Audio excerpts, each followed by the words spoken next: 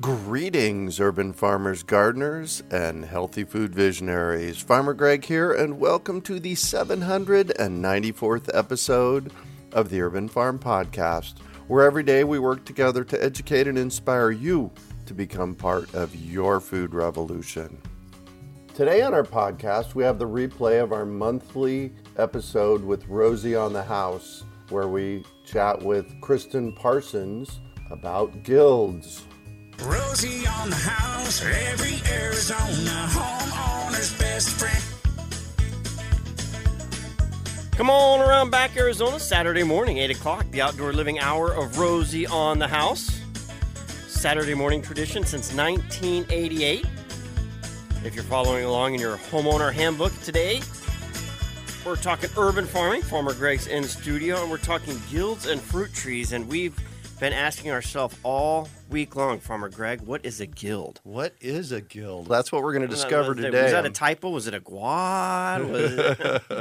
No, and they are fun to do, and a big part of it, and I'll let Kristin jump into this here in a minute, but a big part of it is just letting nature be.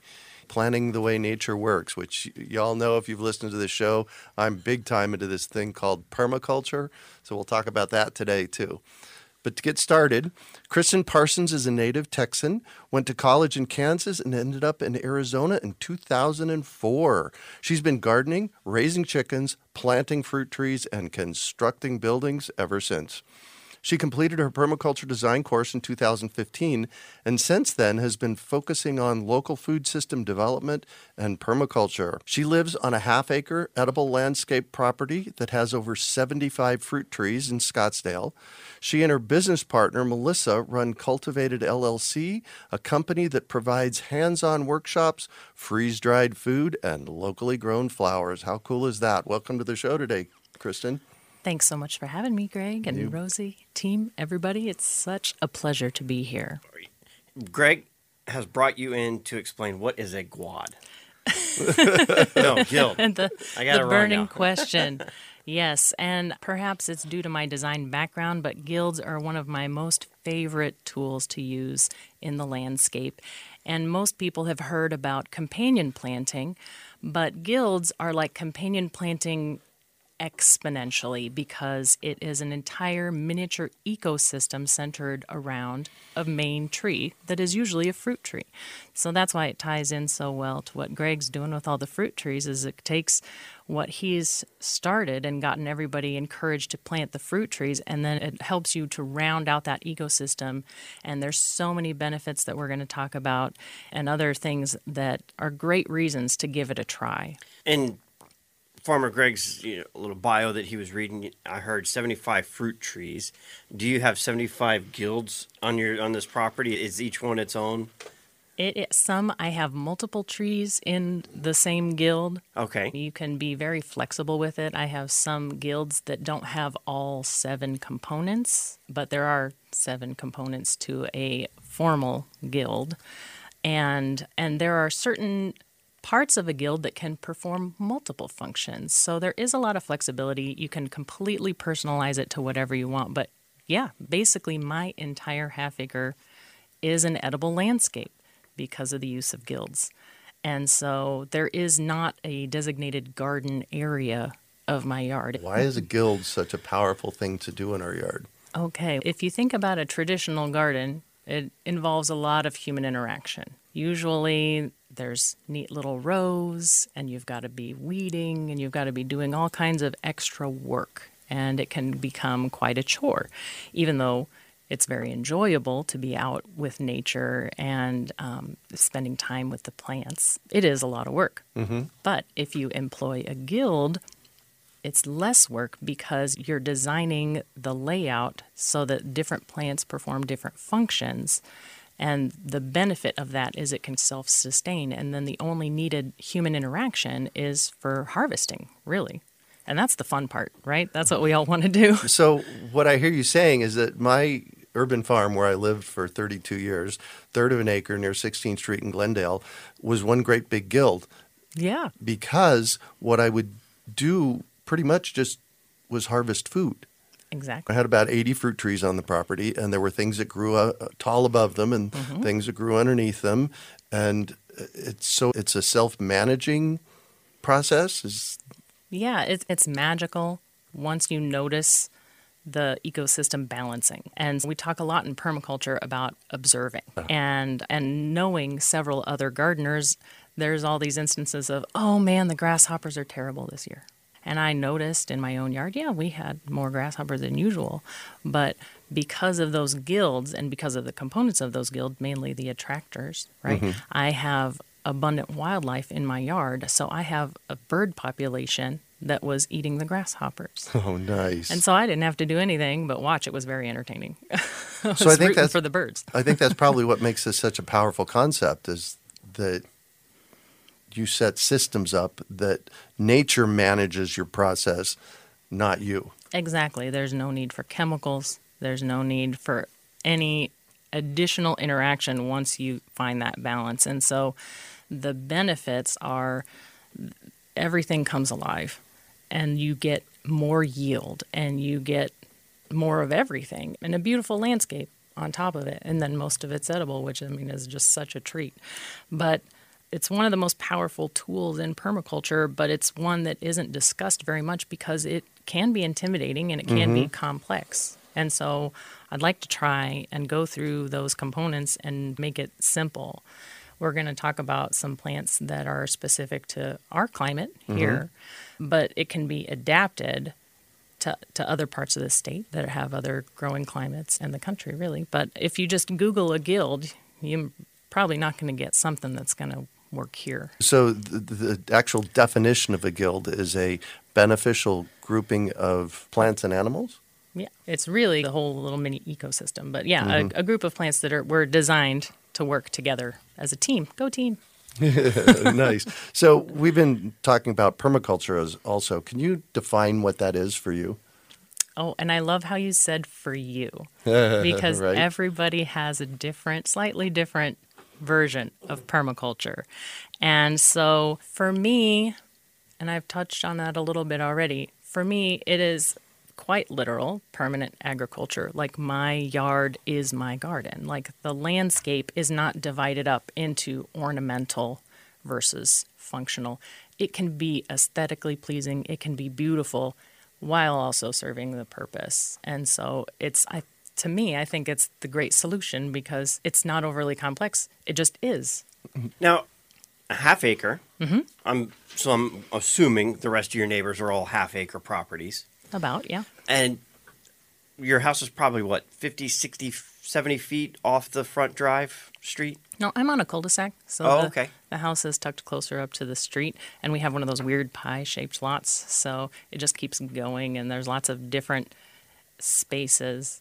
You get different experiences and different microclimates in different parts of the yard. So most of this is in the backyard. We don't have a whole lot going on in the front? Correct. I do have some native guilds in the front yard because the front yard faces west. And so we've got mesquite trees. We've got shade blockers for the house. Exactly. So I had to put the really tough plants out front, but they're still guilds. So there's penstemon underneath. There's prickly pear cactus underneath. I've got artichokes out there. Oh, nice. And most people drive right by and don't even notice that it's all food.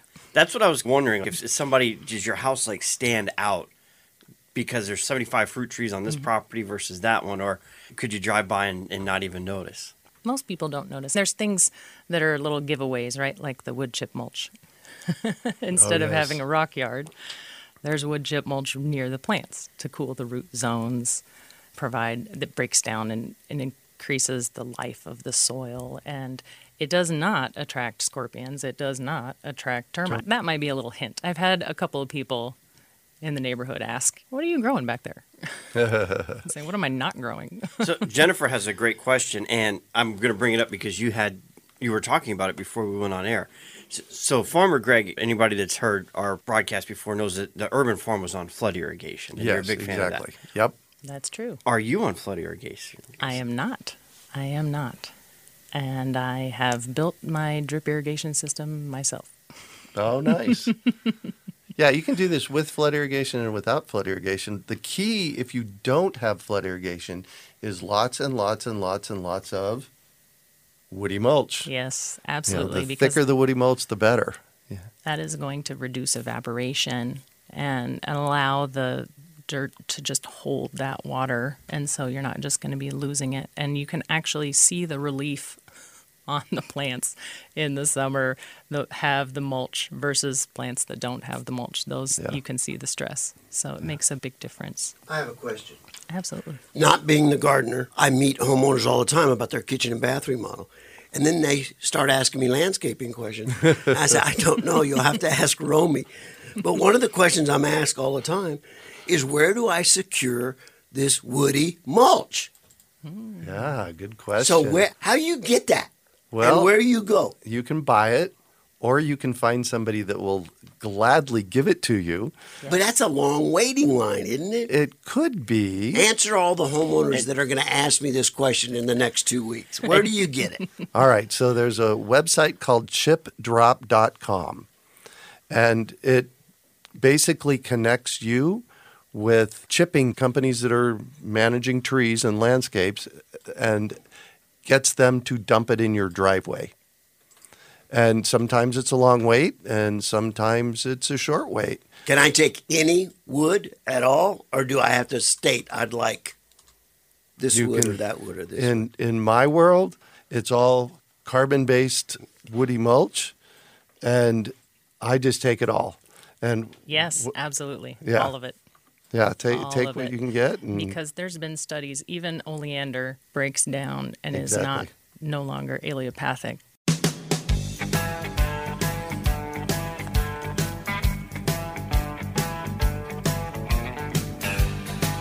Talking guilds and fruit trees with Farmer Greg and special guest Kristin Parsons from Cultivated LLC. I'm still very interested about all these components of a guild, but we're going to save that for the next segment because Yes. we're actually going to talk about, you're saying a guild can be a tree or a cluster of trees, and you've got different specific examples you're going to share with us. Absolutely. A mulberry tree is a really easy full sun tree. Mulberries are delicious. You can get lots of them from Greg. And they grow really, really fast. And they make amazing, and they are legal to have female mulberries. Thank you. I was in going to say, Phoenix. Yeah, we get that a lot. Aren't they illegal to keep mulberries? It's the male ones they made illegal a long time ago. But when you look at the zoning code for Phoenix, Arizona, it specifically says male mulberries. And we don't sell male mulberries. Male mulberries don't make berries. And the Pakistani mulberry has about a 3-inch long berry that never makes it into the house. That's my perfect breakfast. and these mulberries to create, you can't plant the male one, but you don't need the male one to get fruit on the female one. Correct. And I tell people, and this is the only way I've been able to logic it out, I tell people it's like you don't need a rooster to get eggs out of a hen. So the berries aren't necessarily fertile, but it still makes berries, and they make them prolifically. Yes, they do. I actually think that this past year, the birds got sick of them in my yard because I have planted. Don't you have something else to eat, lady? I have, yeah, they're like, what's next? I'm tired of this. Yeah, because I have 4 mulberry trees So on my property. So tell us about your mulberry guild. What is that? it's a nice large guild. Since I have 4 different mulberry trees, I have some that are separate. I have a couple that are just the mulberries and the wood chip mulch, and that's it. And that's the guild. And that's okay. We got to build this in layers, right? You don't need all 7 parts up front. That's the best part, right? The more you add, the better it gets. But I have enough other plants nearby that there's still benefits. And if you have a tree that doesn't have a real pest problem, like a mulberry is great because it's other than the birds wanting to eat your mulberries, right? Or your neighbors want to eat your mulberries. Like there's not really a pest that targets that tree. You might not need all those same components, which is great because then it's a great shade tree. You can put a nice hammock under there sometimes and enjoy the shade. So I have a mulberry tree that's a part of a multiple tree guild. And this is part of the fun, right? Because when I said companion planting on to the exponential, when you're picking your understory plants that are going to support that guild, you're going to want to plant them where they're going to be happy, right? So I have artichokes on the west side of that mulberry because they can handle the afternoon sun. I plant onions and garlic under there. I plant sunflowers under there because it's up against my fence and there's not much to the east of it in that particular location. I've got some sugar cane under there. And then I do annual flowers. That's the other great part about a guild is you can mix annuals and perennials together. Sugar cane? Yes. Now That's that's a newbie. Yeah, that's what I was. When she said that, I was like, "Wow, Farmer tell us Greg and I about were like, that." huh? Yes. So lot backs a street, and it's a very popular street for walking and such. A lot of my fruit trees that grow over the fence get picked, and I don't mind sharing with my neighbors. But it's been funny because the sugarcane it's really cool. It rustles in the breeze, and everybody pops their head over the fence. What is that? What is that? Because it looks bamboo-ish. Yeah. But it's just a really great kind of screen plant, I guess I would say. And okay, so that was my question. What do you do with the sugar What's the cane? function? 'Cause I've seen them Juice harvest it, and you have to burn it first. I'm not picturing you're burning your backyard when I you're am not, harvesting. no, That's a I mean, good I do point. have a machete, but we just chop it. There's a press, and you can run it through the press, and it will juice it. No burning required. And so then what do you do with that juice? You use it as a sugar supplement? Yeah, Anywhere you would use, granular sugar, you just use the liquid. yeah. I usually freeze it in ice cube trays so that I can use it later on For your because tea. it's best fresh. Oh my gosh, it's so delicious fresh, but it doesn't stay long, so I just freeze it. And that was the other thing. When you're growing all these things, you got to get real creative with how to use it all or share it with your community. So we've primarily been talking about the mulberry guild, but you've got an apple tree guild to cover, a native tree guild, a multiple tree guild, and we've got 40 seconds Yep. before news break. Peach Tree Guild. I guess what I want to convey really is that you can do this with any tree. You can even do this with an ornamental tree, but of course I'm going to pitch a fruit tree just because it's delicious. But the point is there's different combinations that can go with all those different trees. You're not limited. All right, very good. We're going to come back and we're going to talk about the 7 components. Now, you said not all of your guilds have all 7, but we're going to cover what those 7 are and their functions. And I'm just picturing if this is happening on a half acre, what if 2 or 3 of your other neighbors did the same thing next to you? And you've got an acre, 4 or 5 properties, you've got a full acre of this harvest. Farmer Greg's in studio talking urban farming, guilds, and fruit trees. Special guest Kristin Parsons of Cultivated LLC. Now, hit me with it. What are these 7 components for a guild? I know you've been You waiting got the- so patiently. I got the tree. I got one. Yes. Yeah, you Woo! got the main Check. tree. The main tree, the pioneer plant. So when we're planting a guild, we're going to plant large to small. So the tree is a number 1. Then the next one is the repeller.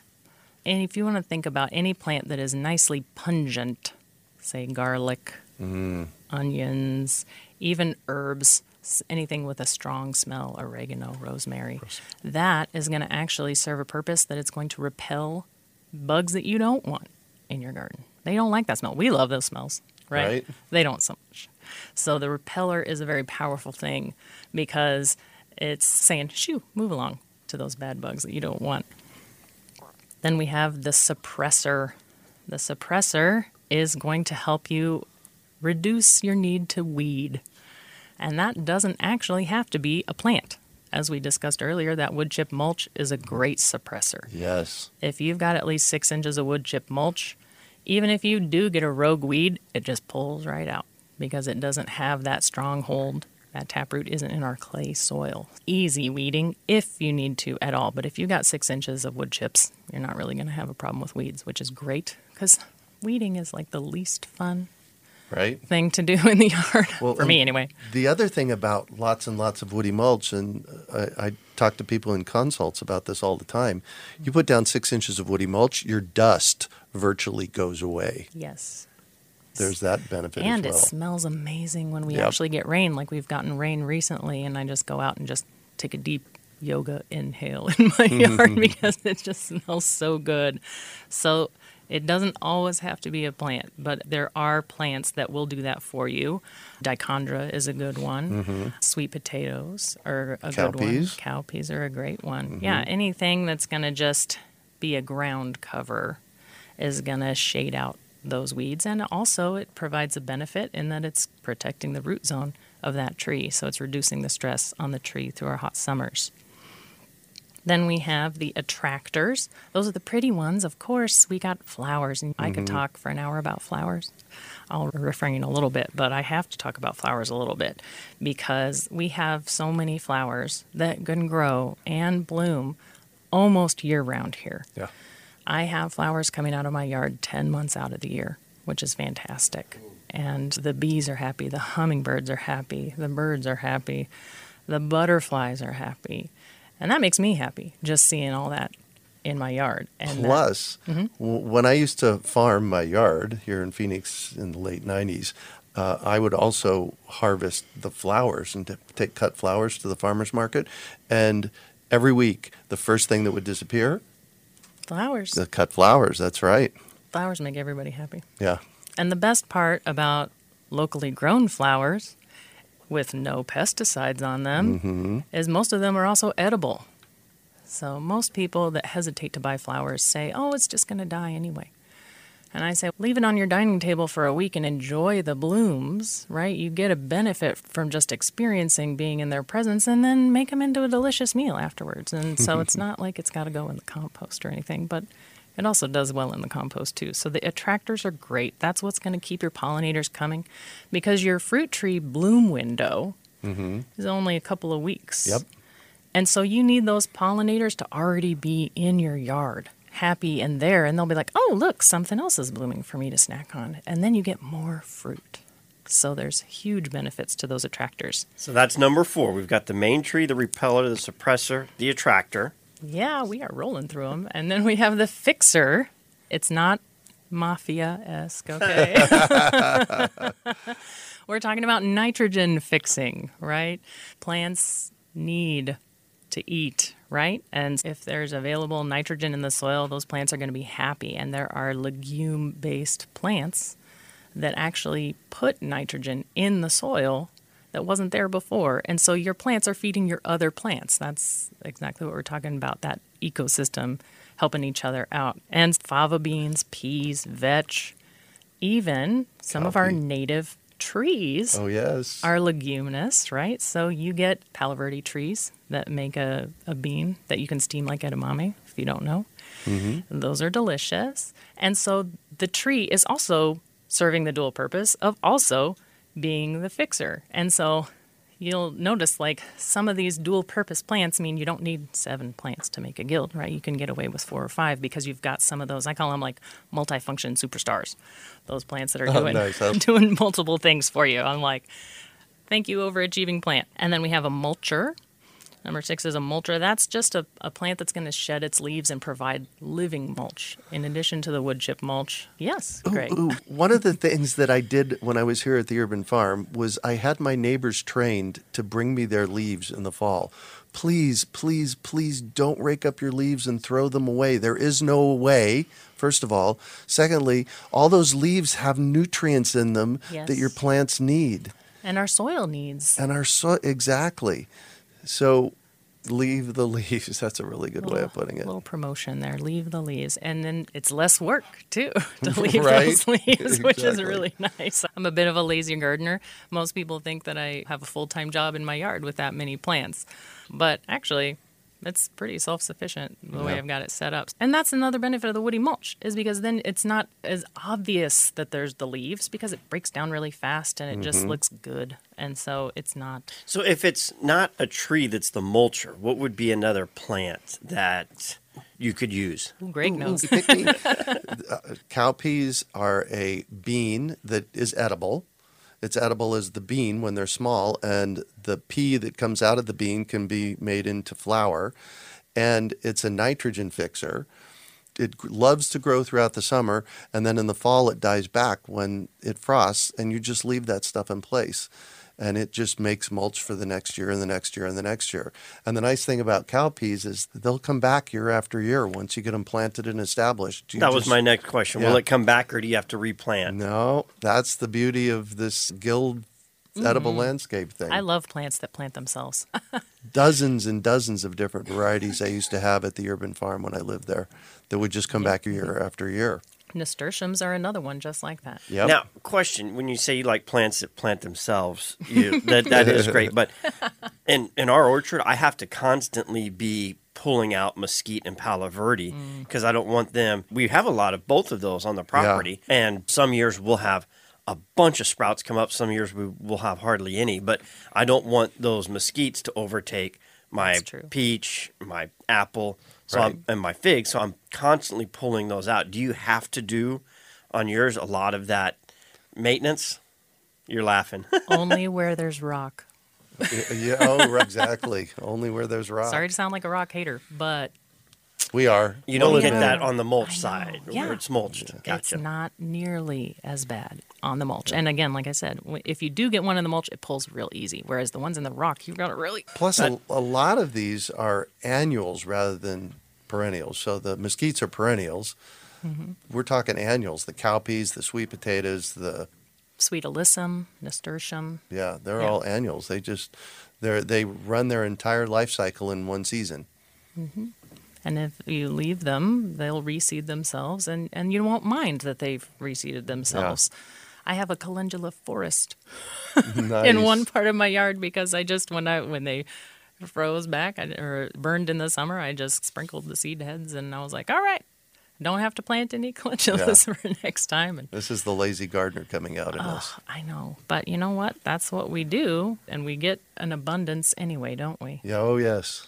So the last one is the accumulator. So an accumulator is a debated layer of the guild, actually. Some people are like, you don't need that. But you know what? Anything that's going to help, I'm going to say, let's talk about it at least. So an accumulator is something so in your soil, there might be a bunch of minerals that may or may not be available to your main tree. Mm-hmm. That a lot of depends on pH, it depends on moisture, it depends on the health of the soil, right? And the best part about the accumulator is it mines those minerals from the soil and gets them up into the root zone. They usually have a big tap root, right? And so they're going down there, they're getting the good stuff, and then they make it available to the other plants.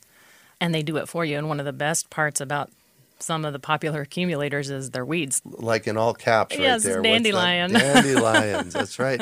And dandelions are edible. Yes, and quite nutritious, actually. They get a bad rap. But they're actually doing a lot of good work in the yard. Yarrow is another great one. Mm-hmm. And yarrow is another one that will reseed itself and be happy everywhere. But you can make tea out of it, edible flowers. So that's a great plant. And then amaranth, which is a grain that grows really well here. And that will probably also reseed itself. So. Oh, yes, exactly. And this whole notion of letting them reseed themselves, what we have to do, our job in our yard, is to make the soil plant and seed ready. Mm-hmm. Adding lots and lots of woody mulch. Don't throw away those leaves. Get them mulched. Adding compost and those kinds of things throughout the year. So that after 32 years at the urban farm, I had 18 to 24 inches of amazing growing topsoil on top of the rock underneath that was in my yard. And that just came from working with nature. Yeah. The thing that our soil is lacking the most is organic matter. And most people just have it blown away and hauled away. Right. And it just breaks my little heart because I'm just like, that poor soil. It wants that. It wants to keep that and nurture it and love it. And I have places in my yard where I can stick a shovel in the ground and it just goes straight to the hilt, which is great. I don't have to work hard to work the soil because of these practices. And then I have the places where there's rock or where it's been undisturbed soil for forever, and you put this shovel and it goes tink.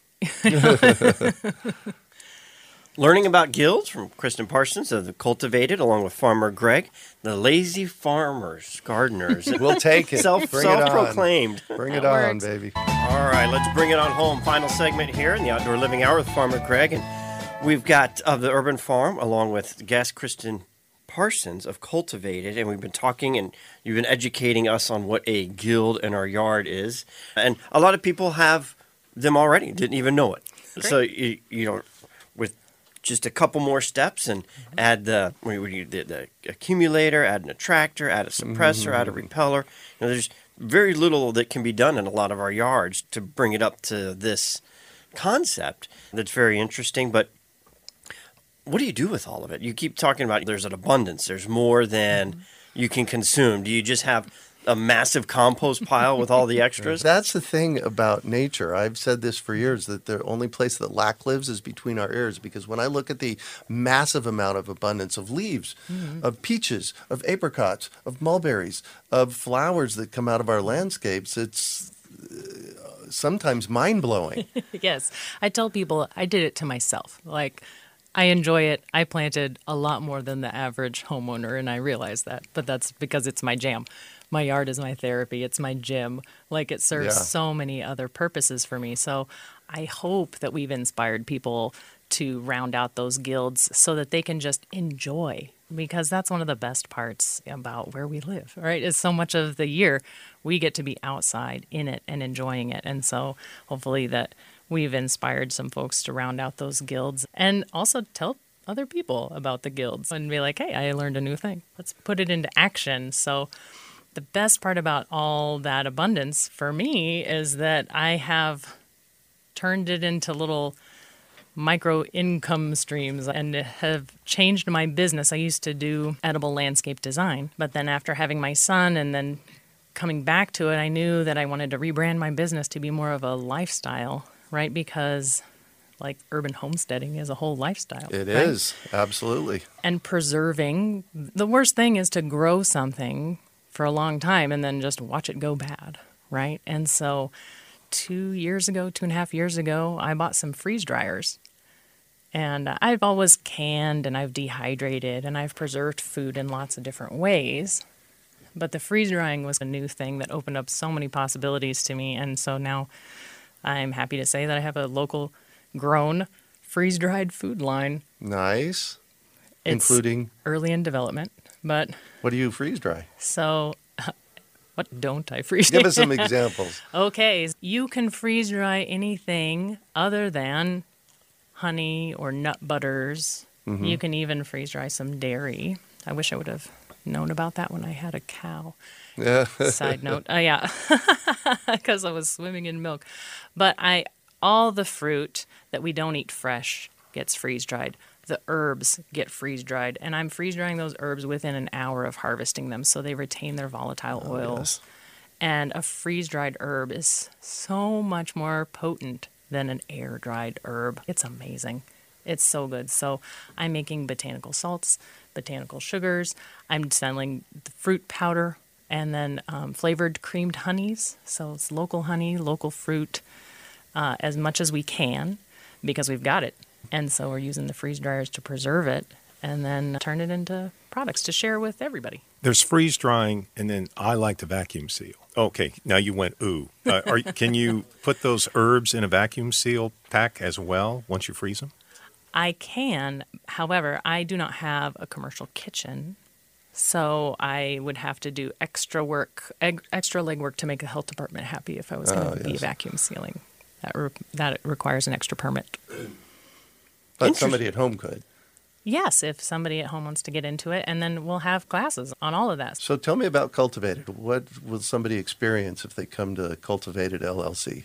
We just got a commercial space on the corner of 32nd and Shea in Phoenix, and it's just a small little boutique workshop space, and we'll be able to garden at that space too. So we'll have hands-on gardening classes. And we'll do citrus juicing. We have a commercial citrus juicer. So if you've got an abundance of citrus that you're looking at and you're thinking, how on earth am I going to juice all this by hand? Because I've been there. I know what it's like. Yeah. Ooh, I'm so excited about this because a few years ago, Don Titmus and I bought a mesquite bean mill, and it was about $15,000. And the other thing we were considering back then was a commercial citrus juicer. Those are the ones that you pour the citrus in the top and it cuts it in half and juices it. Guess what? Cultivated LLC has one. We have and one. they will juice your citrus for you. We'll do a 5-gallon bucket of citrus for $25. Nice. So as many 5-gallon buckets as you want to bring, we'll save you a ton of time. And it doesn't have to be one, this is my orange tree, this is my lemon tree, this is my grapefruit tree. What we have found in our orchard is when we juice citrus, we mix them up together? Yeah. Really? And it's every time the glass is different. Every time your drink is different. It's like a surprise. Oh, that's a great idea. Bring some That is a lemon in. great Bring idea. some lime in. Bring the pink lady grapefruit. Get the navel orange, and we'll juggle with the different sizes. And a lot of the you can have a really acidy citrus drink. Yeah.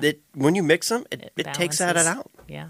Nice. So we got about 30 seconds left. If somebody's interested in planting trees, the pop-up nursery's got our open. Fruit Tree pop-up nursery open this weekend at fruittrees.org.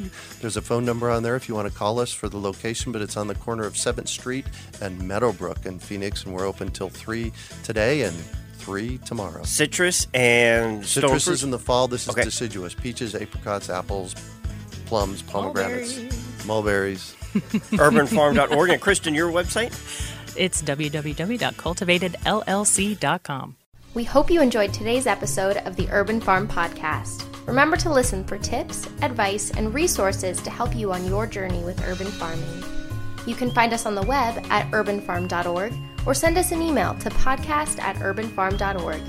In the words of Vincent van Gogh, great things are done by a series of small things brought together. Be encouraged that with each lesson learned and skill developed, you are one step closer in the direction of your dreams.